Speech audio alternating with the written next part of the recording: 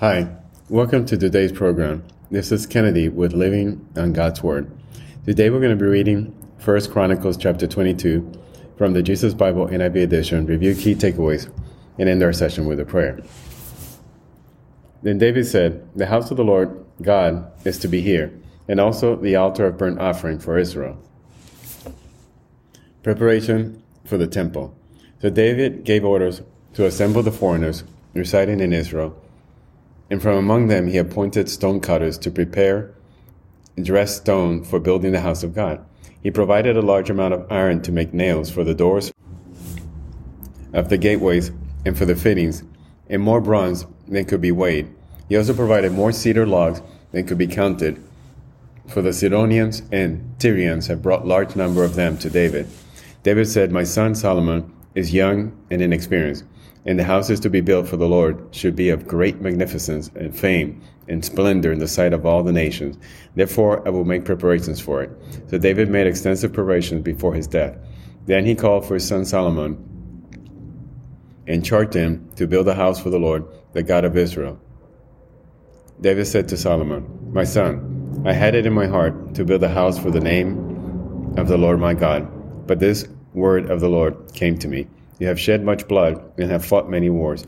You are not to build a house for my name, because you have shed much blood on the earth in my sight.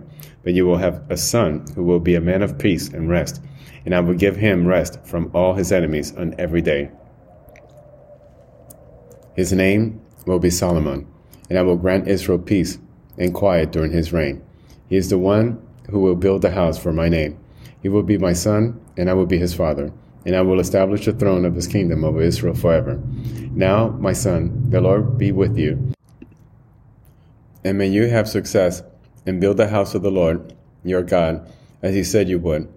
May the Lord give you discretion and understanding when he puts you in command over Israel, so that you may keep the law of the Lord, your God. Then you will have success if you are careful to observe the decrees and laws that the Lord gave Moses for Israel. Be strong and courageous. Do not be afraid or discouraged.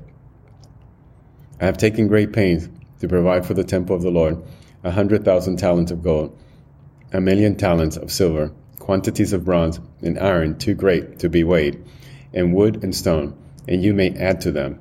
You have many workers, stone cutters, masons, and carpenters, as well as those skilled in every kind of work, in gold and silver, bronze and iron, craftsmen beyond number. Now begin the work, and the Lord be with you." Then David ordered all the leaders of Israel to help his son Solomon. He said to them, "Is not the Lord your God with you, and has he not granted you rest on every side?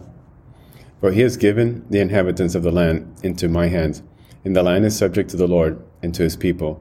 Now devote your heart and soul to seeking the Lord your God. Begin to build a sanctuary of the Lord God, so that you may bring the ark of the covenant of the Lord and the sacred articles belonging to God into the temple that will be built for the name of the Lord." This is the end of 1 Chronicles chapter 22.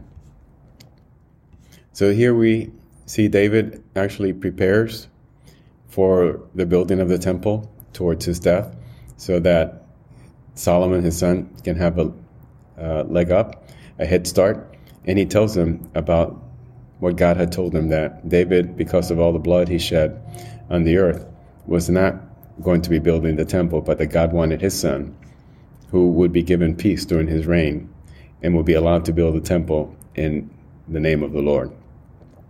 So let us pray. Father God, thank you for your words of peace, for your words of serenity. Thank you for comforting our soul. Father, send the Holy Spirit to encourage us, to uplift us, to help us trust in you, to help us understand how fragile we are, but how strong we can be if we put our faith in Jesus. Father, we believe in your Son, in your Holy Son, in his name. We pray to Jesus always. Amen. This concludes today's reading and interpretation of 1 Chronicles chapter 22. We hope that you will join us again tomorrow. God bless you. This is Kennedy, your brother in Christ, always.